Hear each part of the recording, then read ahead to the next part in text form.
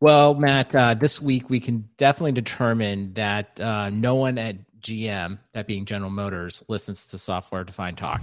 And the reason I say that is we did it on last week. And I think last week, one of the things we talked about in relationship to Docker was like, you can't really take things away. Taking things away just angers people, especially if they're either perceived as free or low value. So this week, it has come to our attention that GM is going to take away Apple CarPlay and Android Auto for all their future electric vehicles.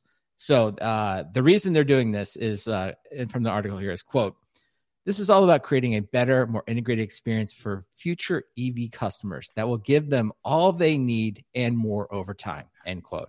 And more. And I was thinking to myself, and I would like to get your opinion, of all kind of the forced software we're forced to use, I guess, in our lives, right? That the infotainment that comes with vehicles may be, probably top 5 worst software that we are forced to interact with on a daily basis. And I was going to quickly recap, in the lifetime of where I've actually owned a car or like someone, let me use a car, I was going to quickly recap the systems that we've been forced to use. So, and I would like you can kind of chime in, tell me where you kind of pick up on this car journey. First car that I drove on a regular basis, tape deck only, right? Yeah. But of course, this was during the time when everyone was getting CDs, which I know is probably crazy now. So what you had to do is you got like a Sony Discman, and then you could, if you were really fancy, you could put it on some type of like, leveling, shock absorbing stand in your car, right? Yep. And then you would take essentially a tape adapter, right? So you plug it into I had that. Yep. You put in the tape adapter, and you could play CDs through the tape into your car. So that was like phase one. An absolute hellish experience. It didn't really work. The CDs would skip. There were numerous problems with it. Then your car would get broken into, and they stole my Discman. Yes, and I had the same thing. CDs. Broke a window, they steal the Discman, they take your CDs, and it didn't even work that well. So that was sort of phase one, right? Then phase two was like, well, we got to the point that we potentially got an actual CD player, right? So that was good, right? And but you can only play one CD at a time. So sometimes they would put like an extra CD switcher like in the trunk. Remember this? I had one of those cartridges. Yeah, like the 6-disc cartridge. Right. But of course, around this time, MP3 players started to show up. So again, you either had to go old school, essentially a headphone jack to tape adapter, or around this time, some decks would have like an auxiliary port, right? Yeah, that was it. You could plug it in. And at that point, you're like, great, an auxiliary port. That was like a miracle. You're like, this is phenomenal. And that was a point of where it was like, they're actually making life better for us. Go ahead. You know what I had, though? I had an FM transmitter. Oh, I've forgotten about that. This was like, you plugged in you had to plug it into the headphone jack, right?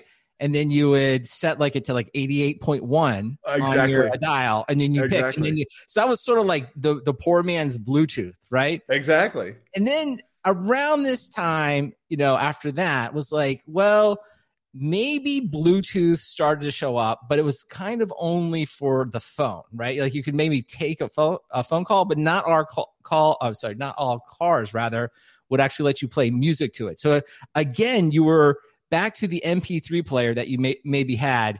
I often found that the best way to do it was back to the tape adapter, right? You could basically use the tape adapter. You could hook up either what was an iPad or a prehistoric iPad and actually play some music. And because around this time, it seems crazy, like the auxiliary port was there for a while, but then it started to come off, right? People did it like essentially car companies decided that they didn't like it because you could use other stuff. So magically, it sort of almost as quickly as it showed up, it started to phase out of vehicles. And they started making it so the CD player could play data CDs loaded with MP3 files, right? Yeah, yes. Which was nuts. Who would have like, here's my, my gigabyte of MP3s on a CD, and now I have to, sort through 500 different tracks with this stupid, interface. Absolutely, but everyone remembers, right? Because this is what you would do. Like if you were sort of like, hacking the system, you would create a CD of like 100 tracks, and then you'd kind of put them in some order. Maybe you put some metadata on it. Maybe it could read it. Maybe it couldn't. Most of the time, it just had some like weird thing that said MP3. And then, of course, you had to like put it in there. But of course, if anyone got in the car, they had no idea what was in there. They couldn't see what was going on. So you're kind of back stuck with that, right? Then, we fast forward a little bit further, and it's like we all have some kind of smartphones, right? And we all have these different apps, and this is going on for a while. And then we're in just hell situation where maybe Bluetooth at this point is kind of working with audio, but of course doesn't really work with the phone. And then by some miracle, we have gotten to the point that like CarPlay, which is what I use, is actually pretty good. It's like, yes, you can put up the phone in CarPlay, the music plays well, and you can easily change things. You can switch your apps. You can go to audiobooks. You can go to podcasts. And the sound is really good. Because the other thing I always mention around the stupid tape deck adapter is like you always had to come up with like nothing was ever leveled correctly. Either your MP3 player was like too high or it was too low in the volume. So they finally figured this out. So I never thought I'd say this. And I don't know Android Auto. I'm just going to say it's probably pretty good. I bet you Android people I'm sure it's fine.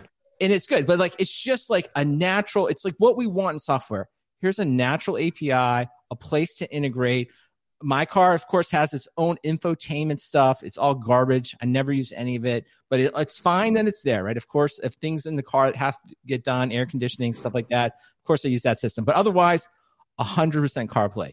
So I guess at this point, I feel like we're in the golden age, right? Because it's about to all change. We're like, this is the moment where like all of this electric vehicle stuff. Actually, Tesla's already done this. There's no CarPlay. I don't know about Rivian. People said Rivian doesn't have it. And now GM, because I keep thinking to myself, GM, Honda, Toyota, the quote unquote regular car manufacturers will just give us EVs with like really simple interfaces, right? And we can just use CarPlay. But no, now it looks like they're all going to take it away from us.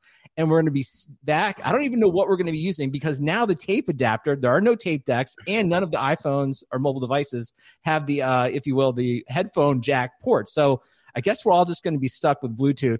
And I don't feel like it's too late. I think we have to rise up and start a resistance against this movement. Like the first vehicle to actually go out and offer us CarPlay to free us from the tyranny of the infotainment systems of the future.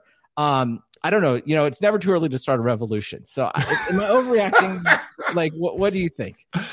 Well, you're going to be pretty disappointed. My 2021 Nissan has no like entertainment center. It's just got like a straight up stereo that, controls. It's got a CD player.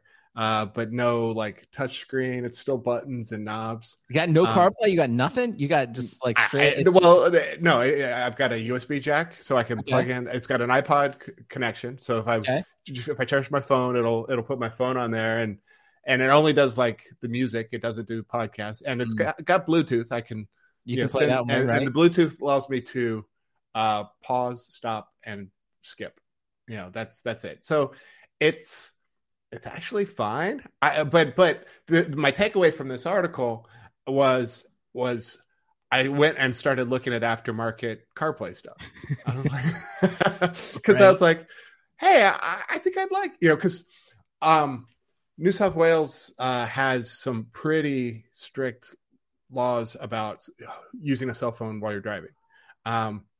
If you so when you have like a traffic offense or whatever, you get demerits here, and if you get too many demerits, you lose you get your license bumped down to a provisional plate, a P-plater, which is like you're not allowed to drive after dark, and you can't go certain speeds, and so if you get 13 demerits in 1 year, you get knocked down.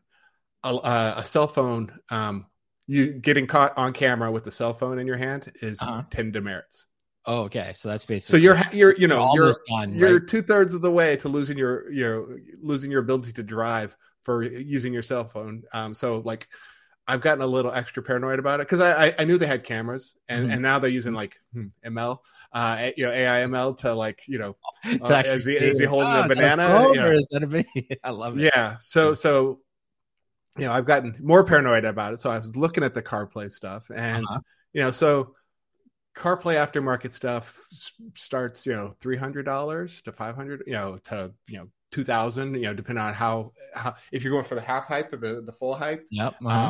So my car would be a half height because it's literally just like the little radio interface with yeah. It's just the standard stereo, so it would be okay. So I have looked at that, but my takeaway was like, yeah, GM, whatever. I would go aftermarket before I use your software, probably. Well, that's what I worry about, though, because I don't know, the whole electric vehicles and the way that they're like wedded, the operating systems are kind of wedded to like running the whole thing. So I wonder, what kind of aftermarket options there'll be. But it is what I guess I should say here is that they're going to replace it. GM is going to be using a operating system built by Google, which is not Android Auto. So I don't know. That whole thing is confusing. But I guess Google is developing like a low-level, automotive operating system, which again, I don't know, just worries me in general because Google just has this like. Well, Google does have products. They do have like an alternate real-time operating system that I think it's open source that they recently have started up. And the thinking was it was going to eventually become a phone OS, but maybe it's some variant. Maybe it's that, but still, like, why not Linux? At this point, I don't know why you would do anything else. Well, but I guess let me be clear. It's like, listen, I'm fine with people trying to make things better and like offering us something better. Who doesn't? I'm want just skeptical. Like I don't know. Yes, this industry more so than almost anything deserves skepticism. Is just an understatement. And two, it's like no one is saying. I'm not saying add CarPlay and do nothing and like only do that. I'm just like, you already done the work. It's already working. It's like, I don't even want to oversell CarPlay. I think CarPlay is very good. I like it, but it's just, it's like we like stand here and software defined doc. It's just fine. Like it does the things you want. It's very simple. It lets you play music. What we want is things that disappear into the background. Right. And that's kind of what it is. It's like with you put no it friction. In, it works, that's all anybody wants. And so the fact that they're going out of their way to take this out under the quote pretense, and I hate this. This is the whole thing where it's disingenuous. It's like, we're going to make it a better unified experience. Like, listen, if you really believe that, then just develop your better integrated experience and just leave CarPlay in there as sort of like, okay, well, if that doesn't work for you, we'll give you CarPlay. But it's like, if you will compete on an open playing field, be like, I'm going to make, because that would be a great challenge. We're going to build such a great experience into the default infotainment system that no one will even want to use CarPlay. Okay, great. Go for it. That's a great challenge. I remain skeptical, but I'd like you to do it. But the fact they're actually going to take it out just means that, like, obviously there's some kind of like, they believe that we'll get people to buy the car and then force them to pay for some like, $20 a month service. Right. And it's like, and it's going to be awful. Like every one of these, somebody in the chat just mentioned, I didn't even get to it. It was about the Ford Sync in vehicles, Microsoft Sync in Ford vehicles. I don't know if you ever experienced that one, but another weird. I've had that in a rental, and yeah, it was horrible. But you just said it the best. Like most of us have experienced these other systems in rental cars, which is another key observation for the people building cars that like, hey, maybe these things that we put in rentals, like maybe people don't really like them. Maybe they're just forced to use them. So I, for one, just want to say, GM, it's not too late. You can walk this back. Obviously, everybody's reacting poorly to it. I think we are one of like many hundreds of thousands of people that are frustrated by it. So maybe they will. Maybe they'll take the feedback and be like, whoa, we took it too far. We're going to give you CarPlay. But until then, I'll tell you one thing I won't be getting is a GM vehicle. So take that, GM. Yeah.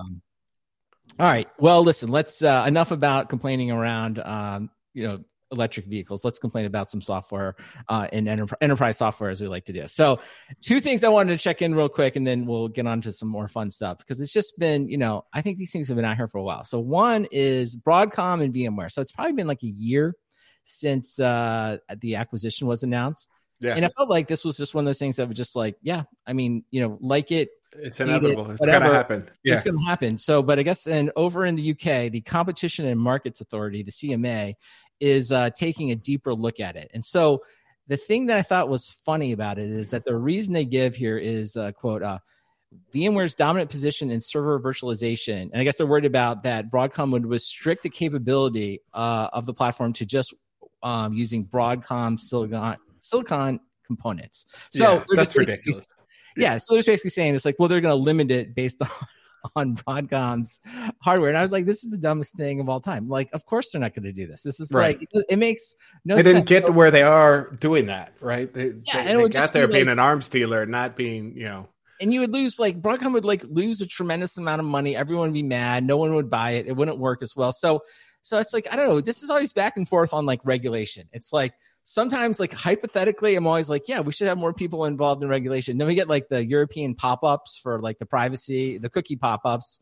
And then we see stuff like this and I get frustrated because what the article goes on to say is like, no, what they are worried about is that VMware customers expressed different types of fears that Broadcom may hike the cost of licenses in order to drive profits and slow development of updates and technical enhancements for products. So that's 100% going to happen. Like that is exactly what's going to happen. That's what's going to happen. And I bet like the Venn diagram of the CMA's thoughts and actual customers doesn't overlap. No customer's like, oh man, now they're going to make me buy Broadcom next. I just feel like someone from the CMA should read this. They should be like, wait a minute. The thing that we said is totally stupid, but if we just go down one paragraph, they're telling us exactly what the problem is, and it's definitely going to happen. So so if you're the CMA, you would just say like, okay, this is definitely going to happen. Now, I don't think you can stop a merger. If the CMA like reads that, then they're going to stop all like private equity. Right. That's what I think. But it's just like so weird. It's like, well, like the CMA, it's like, listen, just what you said. It's like, yes, this is what a private equity, or in this case, a large corporation is going to do. And if you want to stop it because of that, fine. You're going to have other problems, just like you referenced, Matt. Everyone's going to do it. But there's just no reason. This other like nonsense reason they're making up is just confusing everyone. So I just wanted to make their life easier. All the CMA people. It's like, guys, we know what's going to happen here.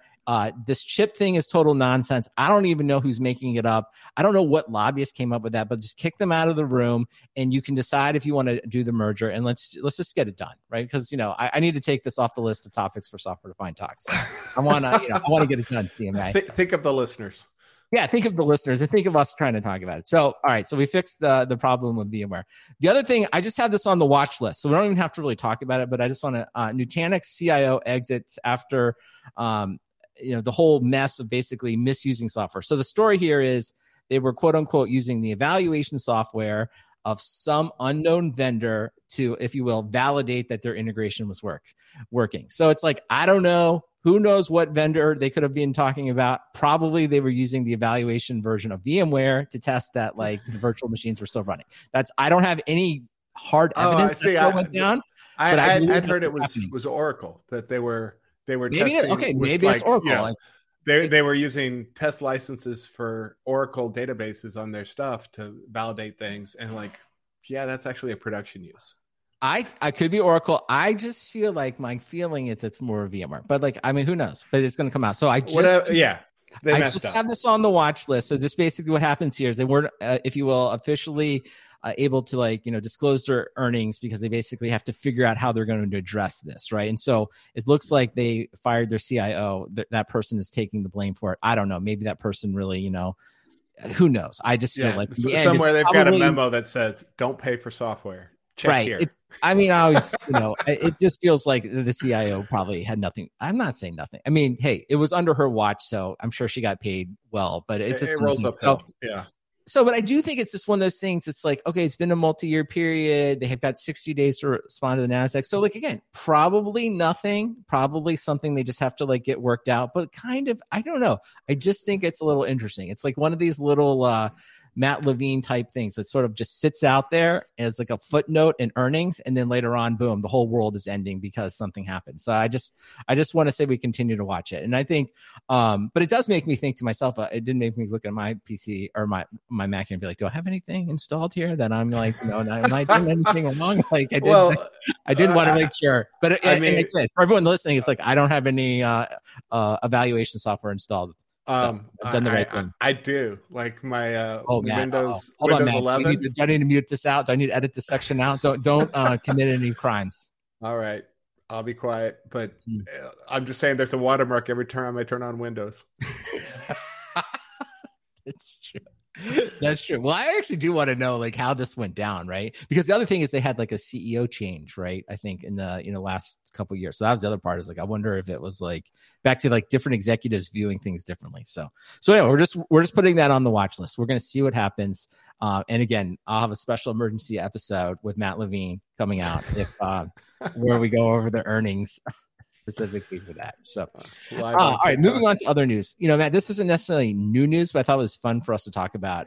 There's a nice thread that was posted this week about the origins of the GitHub business model. I know you kind of looked through it. You want to maybe give us a quick overview of like what is the business model they came up with and like kind of how it came to be.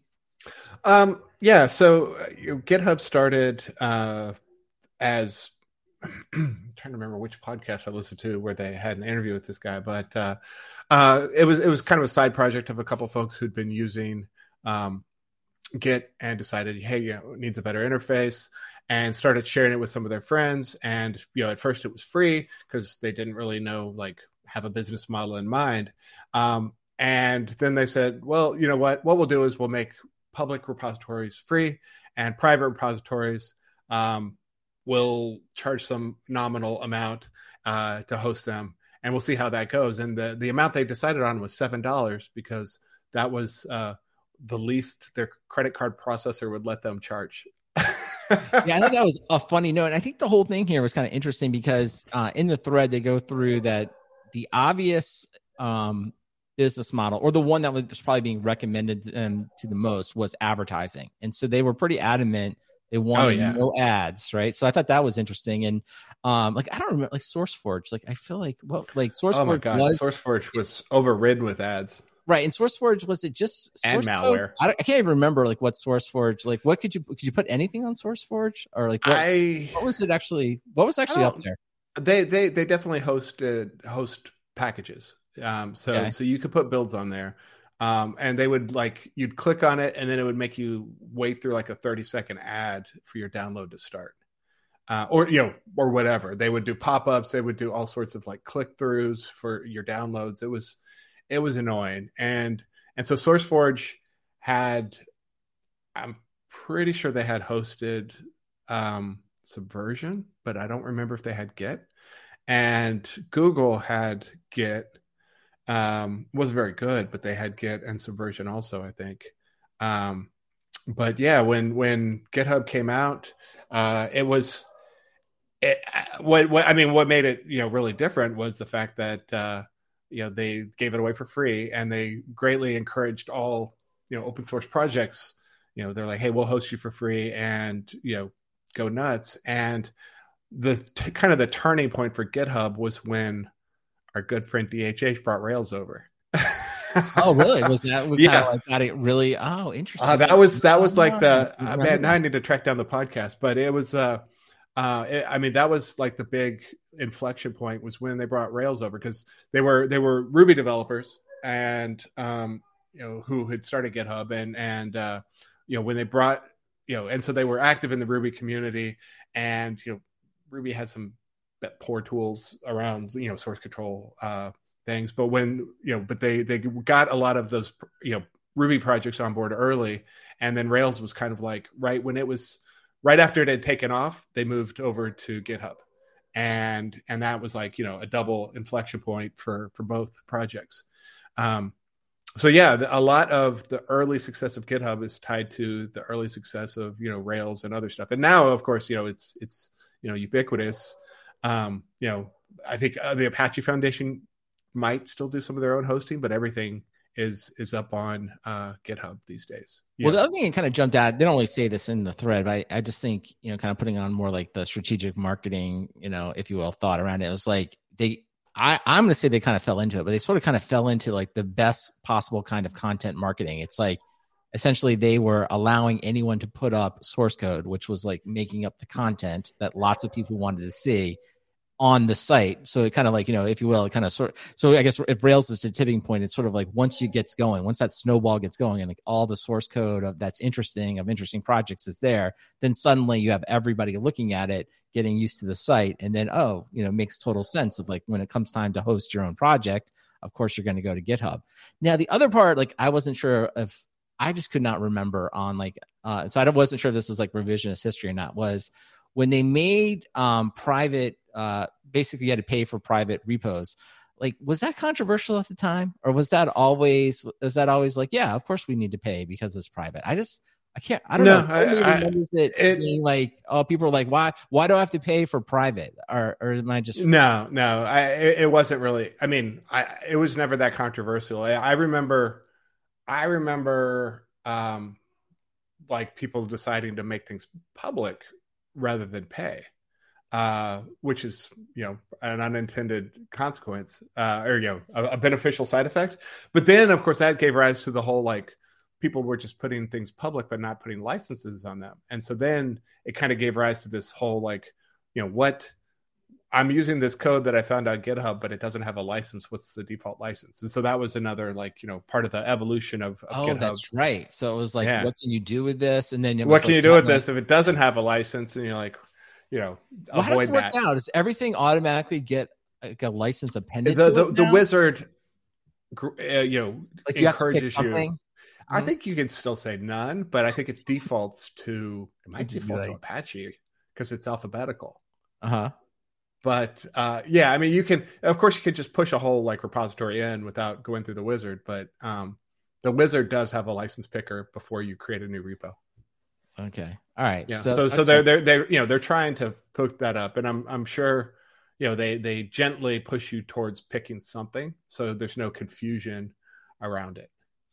Now, when you first saw GitHub, like back in the day, I'll go first, then you can say. It's like when I first saw the site, and I was kind of looking at it. Of course, like as we've kind of covered before, I'm not like the biggest fan of Git, nor do I have to use it very much. So I'm not really, the person paying for it or doing it. But I remember seeing it for the first time, being like, this site is never going to work. This whole thing is totally going to. And I remember there was some like controversy around some of the executives. I don't know. I can't remember exactly what it is. They went through some leadership changes, and there was like, I don't know. There was some kind of infighting and stuff like that. But I remember thinking to myself, this company will never make it. There's no business here. And they were having all these like internal problems. So I would say 100% wrong. Obviously, they went on to be hugely successful. Now, when you saw it, were you like, what was your take? Were you like, it's going to be successful? Did you have a read on this one early, or were you just... I thought it was going to be successful. I didn't think it was going to be as huge as it became. I mean, because it just had a very slow and steady growth. But steady was like very steady. When you grow like, I don't know, 20% a year, that adds up fast. And so, at first I was like, this is better than the alternatives. Immediately I was like, this is better than, Google's code hosting. This is better. SourceForge had already turned into a dumpster fire. It's still there. I was gonna say, like, I haven't been back to this, the way we talk about it, like it's completely gone. At least to me, it's completely gone. Like I hated SourceForge for everything. I never in fact, I haven't been to that site in like years. So yeah. So it was clear that whatever they were doing was better than that. Now, the other thing that I really liked about this in the thread that I thought was good, this is a good lesson for like, I don't know, call it product management or just whatever, implementing features, or I guess let me say this, pricing enforcement or licensing enforcement versus just getting people to pay. So one of the things he points out here was that when you first signed up for a private repo, you had a certain amount of collaborators, and you had to pay for more. And so they basically talked about, I guess somebody was like, they were going to implement all the different guardrails to prevent that people from, abusing the system and not having too many private collaborators. But then they decided that like it was just too much work at that point, and they had other stuff to work on. So they just never implemented any checks. And they said, this is the quote, for years, you could have unlimited collaborators on private repos in GitHub, despite what the paid plan said. Almost nobody abused the system, and we instead focused on bigger problems. And it's like, that's just such a good, I feel like anything with like pricing, especially like in a SaaS, it's like, wait until you have a lot of people using it, and wait until you have a lot of people that are really abusing it before you spend a lot of time writing all the code to enforce the restrictions. Oh, absolutely. And the fact that this like worked out so well, because GitHub seems like one that would be easy to abuse. The fact that they waited so long to do it is just like, I don't know, just another example of a lesson well learned here. Yeah. I mean, I've been involved in companies that have tried to do like, call home and anti piracy stuff. And it's just like, the number of people who are going to abuse your system versus the amount of engineering hours you have to put in to like enforce this stuff, it's usually not worth it, right? I mean, the bad actors, yeah, there will be some. Everywhere I've been has had a few bad actors here and there, like Nutanix, but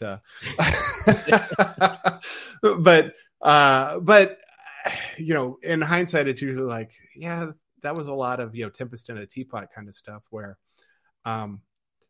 these things will sort out. You'll see, hopefully, you'll have so much business traction that you'll see, where the opportunities are for to monetize, properly, without getting like, overly heavy-handed. But it worked out well for GitHub.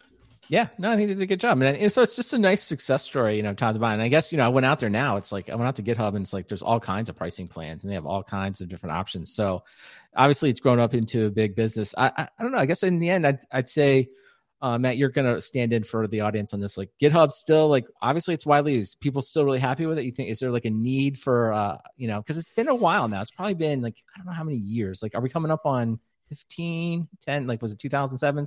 So it's like, at some point it's like monitoring systems, like everyone gets tired of the thing they have and something new emerges. Like, are we getting to the point that like the GitHub 2.0 is on the horizon? There's some new version of version control that people want, or is it just fine?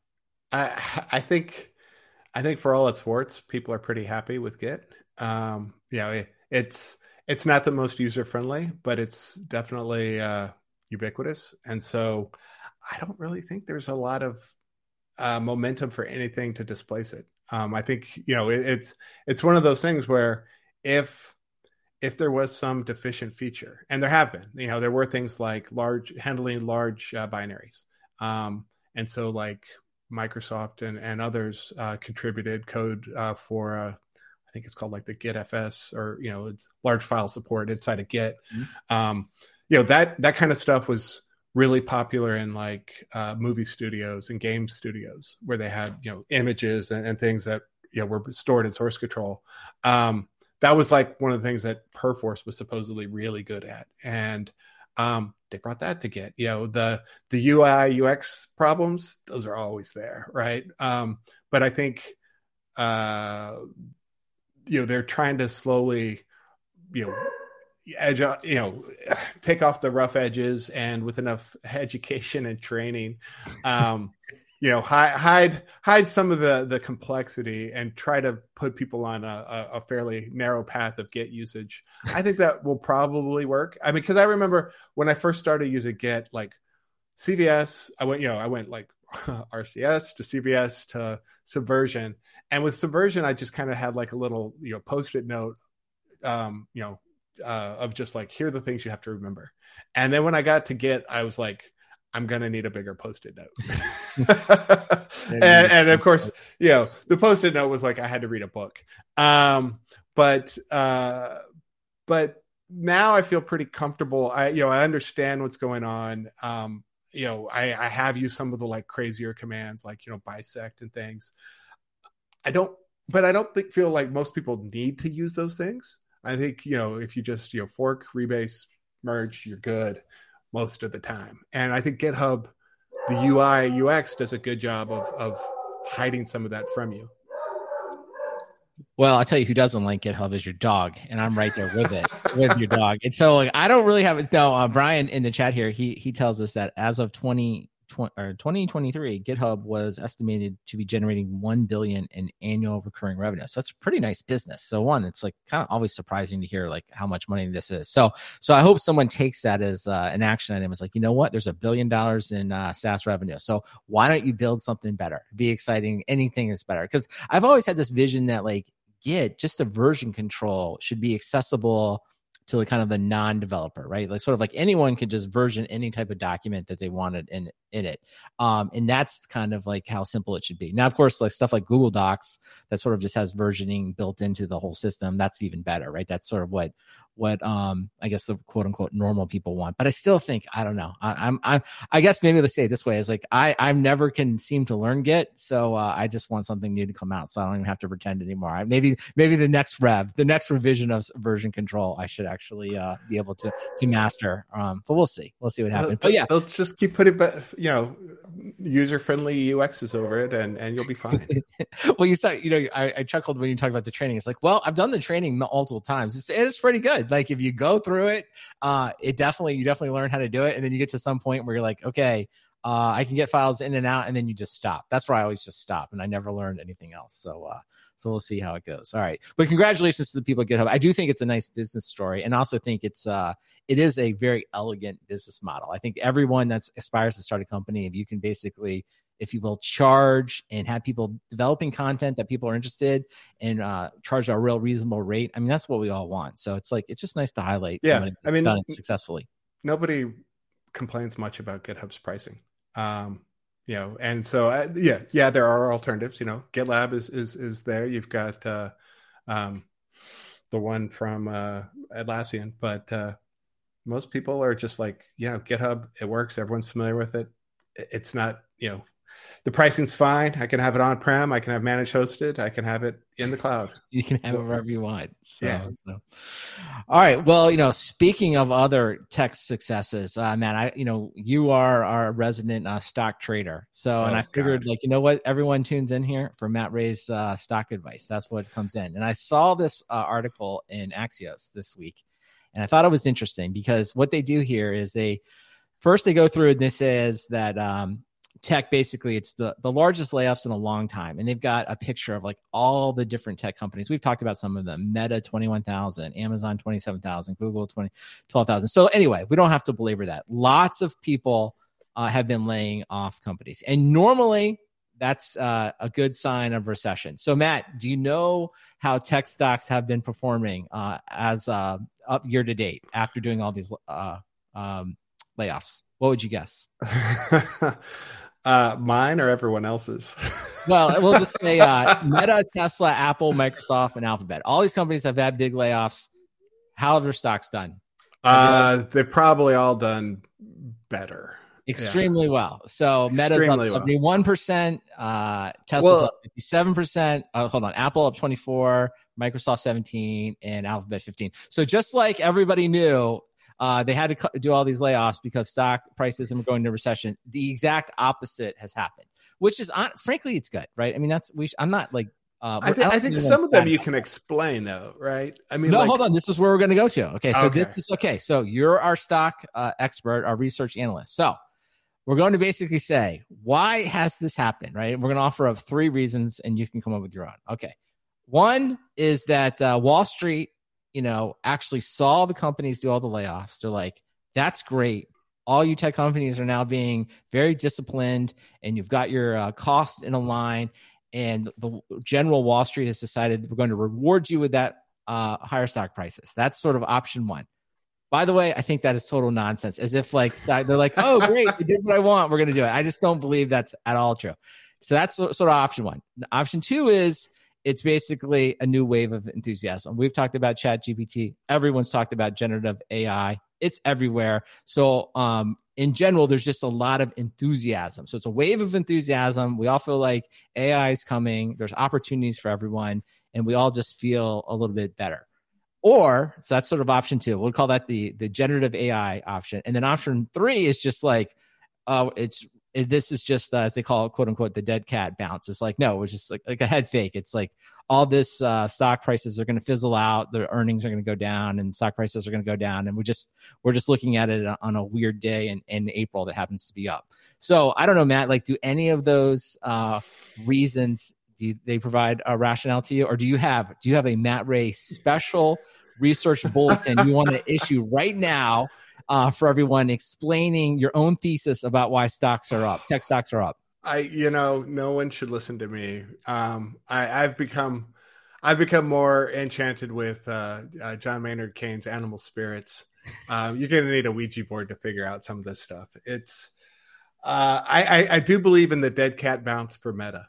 I think, and they're up the most too. So that's I feel like they made a public, reversal of their, big investment in AR or VR. And, the stock market was like, finally, but I still think they're on a declining trend, long term, just because like whatever, Facebook. But I think some of these companies are fairly insulated, and definitely Google's, their stock goes down when they make AI announcements, because they get graded harder than Microsoft. There's just no, two bits about it. It's like, they'll do the same demo and they'll both fail. And, they're like, oh, Microsoft, yours is charmingly racist. Oh, Google, yours is terribly racist. Right. Yeah. Yeah, they're definitely graded on a much higher curve, right? Yeah, it kind of feels like they should be dominating and they're not, and it's just kind of they're just getting penalized for that, right? So but they're not though. I mean, they're all of these stocks are up, and I guess for the sake of transparency, I don't own any Alphabet, I don't own any Facebook. I have some Apple, too much Amazon. But they're not in your list of going up here. So get it together, Amazon. Well, I was going to say, like, I do think in the end, right, it's really about, earnings is all about the narrative. And I guess of all the reasons that I listed here, I just think it is one of those things. It's like, I think it's good for all of us in technology. It's like, I definitely ChatGPT and generative AI. So I just think there is just like more enthusiasm around it. Right. And it just kind of feels like, we don't know who's going to make the most money. We don't know exactly what's going to happen, but there's definitely a feeling of like, there's tons of opportunities. All of these companies that we mentioned are in position to benefit from it. And it just like, I don't know, but I guess I kind of come back to my bigger point. It's like, obviously we're not stock pickers. We don't really know anything about stocks. This is not investment advice. You shouldn't do any, don't follow us. But I do think my core thesis of just like, no one knows anything. It just feels like as quickly as these companies are laying off, it's like, I feel like they're going to be hiring just as fast to be like, we got to roll out new ChatGPT products. Like, look at Microsoft more than anyone. They have so many different variations of Copilot, and Google's got a bunch of stuff coming out. And of course, all these startups are going there. So it's just one of those things. I think it's like, maybe it's if you will, therapy for someone that maybe did get laid off. It's just sort of like, yeah, it's frustrating, but like things seem to be picking up and it'll probably be a few more months. But I bet you think a lot of people will be hiring again. So I don't know. That's just my take on it. So we'll see what happens. Now, we talked a little bit about Google there, but we can't not talk about Google's recent, I guess, announcement that they'll be doing some cost cutting here. And Matt, in a scene that it feels like it could be plucked right out of television, right out of Silicon Valley, Google was, quote unquote, if you will, taking away everyone's stapler, right? That was actually written up. I actually had to double check when I looked at this. This was actually originally written by CNBC. And so they basically said that staplers and tape are no longer being provided to print stations company-wide as part of a cost-effectiveness initiative. So let me just pause there, Matt. Can I get your take on the staplers? Then we'll issue, there were some follow-ups, but we'll get into that. What is your immediate thought on the staplers in Google? I'm going to burn this place down. I mean, yes, my immediate reaction is Office Space. I mean, seriously, it's a print station. It's going to be shared by, I don't know, 30 people. I mean, how much can a stapler cost, Michael? I just can't see how this is cost savings. The time that marketing spent fighting this stupid article probably costs more than all the staplers combined. I mean, this is just, it's just so dumb. Maybe don't say anything and just, trim the numbers of office supplies, but you don't need to announce this kind of dumb stuff. Now, we want to make sure that we're being journalists here. Like, in fairness, Google did respond to CNBC, right? And they did say that staplers are still being provided. So they disputed the original story, but I just feel like, okay, one, I just think it must have been great to be in the Google comms team. Like, this story comes out, it gets a little traction, at least in the tech world. There's the obvious funny Silicon Valley crossover. And it's like literally somebody in the comms group, I bet you got as high as a VP. Maybe they were like, what is going on? Who said this? What is going on? Someone send an email to CNBC that we still have staplers. Just to know that Google had a meeting, there was at least two or three people talking about it, is just fantastic enough, right? I just think that, and in fact, if I was CNBC, I would have printed the email and be like, I'm sorry, here's exactly what Google said about the staplers, just because it is so unbelievably comically funny. So I thought that part was good. Now, the other thing that I thought was in here was there literally is a line in the, I guess the Google internal comms that they sent out is that, quote, we baked too many muffins on Monday, seen G buses run with just one passenger, and offered yoga classes on Friday afternoon when folks are more likely to be working from home, said the document. So they're just talking about things that cost back. But again, like when you just read that sentence, just like out of context, it seems totally absurd. Now, I also want to say this is that a friend had me down one day here in Austin to go to, I went to lunch at the Google Austin facility. And I want to say this, it was fantastic. I thought the Google office was awesome. I think it's probably the best office I've been in, or at least the office I would conceivably could work in. Maybe there's something better, like New York investment banking office or something that'd be better. But I was like, I loved it. I mean, the food was fantastic. Yeah. So Google I say this, it's like, they're great. Well, I say this mostly out of jealousy. Like, I wish I was there. I wish, like, I'm working at home. You know what we just had? We have Costco chicken in my house. We don't have any. There's no one cooking anything. Not that good.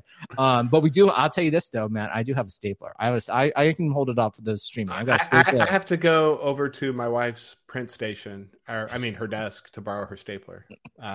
But she has to come through my office to get to the printer. So yeah.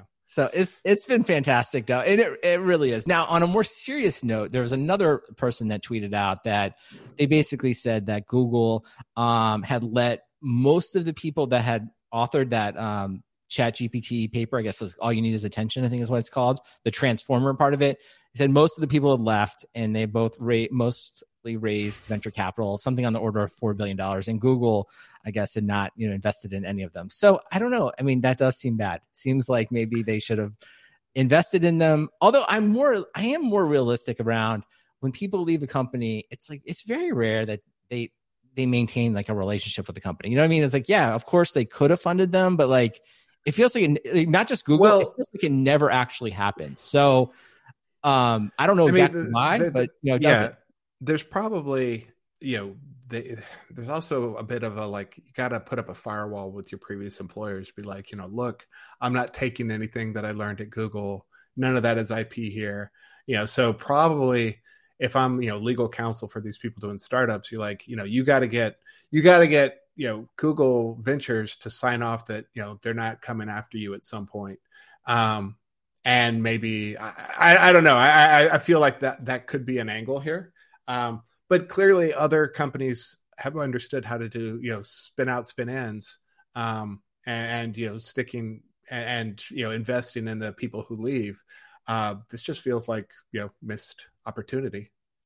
Well, it feels like in a broader sense, it just feels like, all companies go through this, like maybe like people go through, like at some point, everyone has like a midlife crisis of some kind. And I just feel like this is Google's, right? It's just like this whole ChatGPT thing is going on. It's obviously huge and it's going to have some type of impact on their business. Of course, they have a lot of expertise. Of course, they can get involved in it. But like, like Sun Microsystems, it just reminds me of that. It's sort of like, how's Sun going to deal with Linux? And in the end, they didn't. It really, I remember being there kind of during part of that time, and it was just like, there are all these different ideas and lots of people trying, lots of people leaving the company. And it was just very hard to kind of get everyone going in one direction, especially while the current business model was under attack. So I'm interested just from that standpoint of like, Google's had such a long run of just kind of like, almost no competition, almost endless money. So it is curious to see, what are they going to do? And I think the biggest question is like, to me, is like, when or if do they make a change at CEO? Because at some point, like that's going to be, because that's all, I guess, in the end, that's what people want. They want somebody, a person needs to change. It's like the Nutanix thing we talked about before. Yeah. It's like at the end of the day, it probably wasn't that person really, literally installing the software. It's like she had to go down. And I think that's maybe the question that we're going to approach here in the next, say, 6 to 12 months. It's like, Do they step in and be like, you're not the right person to lead the company? Do they need a wartime CEO? I feel like that's such a cliche. It's just like, it's totally a cliche. It doesn't ever like, I remember like, I think we've been in some companies. It's always the venture capitalists that use this phrase. I'm always just like, I don't know. What are you talking about? Like, no, we just need a strategy and we need to be able to execute to goals, whether it's like we're facing competition or not. It's always the same. So now I will say this, it's just like sometimes you just got to bring in a new voice, right? That part I kind of get. Like, you've been around, you want someone to switch things up, and maybe that would, but I always think this, like that whole connotation, having worked in companies where they're quote unquote doing that, I've never noticed any distinct difference other than someone coming in and just trying some new stuff. And if that's quote unquote wartime, I don't know why we call it wartime. It just seems stupid in general. So it's going to be curious though. It's going to be very interesting to watch Google over. I mean, it's probably the most interesting thing to watch over the next, say, year. It's like, what do they do? Can they turn it around? And I don't know. I'm just curious to see it. Now, final thing we'll get talk about this week. Matt, you put this in here, and you pointed out the thing that was funny. So Twitter open sourced its recommendation algorithm, so anyone can go read it. And you found the comment where they have I guess they have a whole section where the author is Elon. So do you want to talk about like what the algorithm actually shows and like how it kind of works? I guess to a layperson. Yeah. So. More power to them. They put the Twitter algorithm on GitHub and open sourced it so people could look. I was kind of surprised that they put the history up there too. I would have just blank slated it and said, "Here you go," because people started going through the history and found there literally was a is tweet from Elon or whatever, and elevated it, and lots of other fingers on the scales for stories. Is Republican, is Democrat, is Philippines election info. So I mean, there were things that they were clearly trying to influence one way or another, and you can take whatever conspiratorial aims you want from that. I think one of the dangers here, I mean, this is if Twitter were still a functioning place. One of the dangers here is like, now that we've seen the algorithm, you can look at it and figure out how to game it better. But the PRs that came in were especially hilarious. There was there was one that just deleted everything. That was like, please fix Twitter, and it was just removed 5,000 files. Yes, blank slate.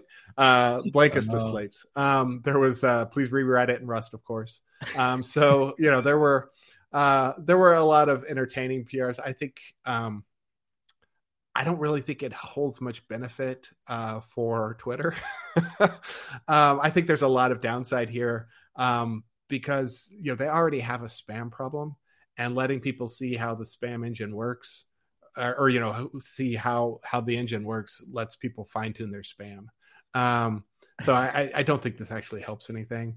But let's hear it for transparency, I guess.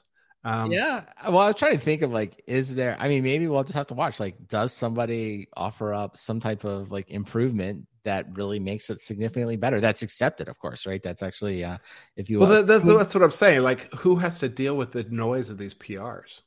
Yeah. I don't know. The whole thing just seems, everything, I guess it's kind of back to what we've talked about for like, everything about it just seems wrong, but it's like, fine. I guess it just seems like whatever, if it makes people feel better, but it is one of those weird things of like, why they spend so much time and effort on getting it all out there. And I guess you're right. I guess transparency in itself is usually a good thing. So, but I don't know, just like the way that I guess they openly put, like you said before, their fingers on the scales. It just seems like, I don't know. I just have a lot of bad feelings. Oh yeah, where it's going. This did not make me feel better about anything. So, all right. Well, we'll see. It made me feel better about mostly leaving Twitter. That's right. Well, maybe Matt, you can, make some changes. You should and submit them and see if you could get. Maybe that would be like some type of award for the first public pull request that gets accepted. Maybe, I don't know. Maybe it's already happened. Like what is it? And like, who is that person? Well, yeah, the PRs that I submit are usually like spelling and typos. I'm like, camel case VMware correctly. Start with the simplest, maybe just a spelling error. Like, why not? Right? That would be fantastic. So, all right. Well, that's about it this week as far as the news and the topics. A couple things before we get out of here. One, if you'd like a sticker, just go ahead and email your postal address to stickers@softwaredefinedtalk.com. I will be happy to send you a sticker anywhere in the world. Also, if you want to hear another podcast that I'm on, Aaron and Brian over at the Cloudcast let me sit in as a guest host with Aaron. We interviewed one of the venture capitalists, author of Clouded Judgment, the newsletter. So you should go listen to the Cloudcast if you're not already. But you can hear myself and Aaron talk all about some of the things, metrics about SaaS. So it was fun to be on the show. I appreciate doing it, and hopefully everyone will check out that episode. And Matt. Conferences as well. That's what I was going to say. Matt, are you and Cote? You still going to KubeCon EU on April 18th to the 21st? Yep, I'll be there, Amsterdam. So you'll be there and you'll be in the booth, right? I'll be at the kiosk. I'll be at the OpenCost kiosk, and be sure to stop by and say hi. And I might recruit you to work the kiosk. I don't know. I don't know if that's good or bad.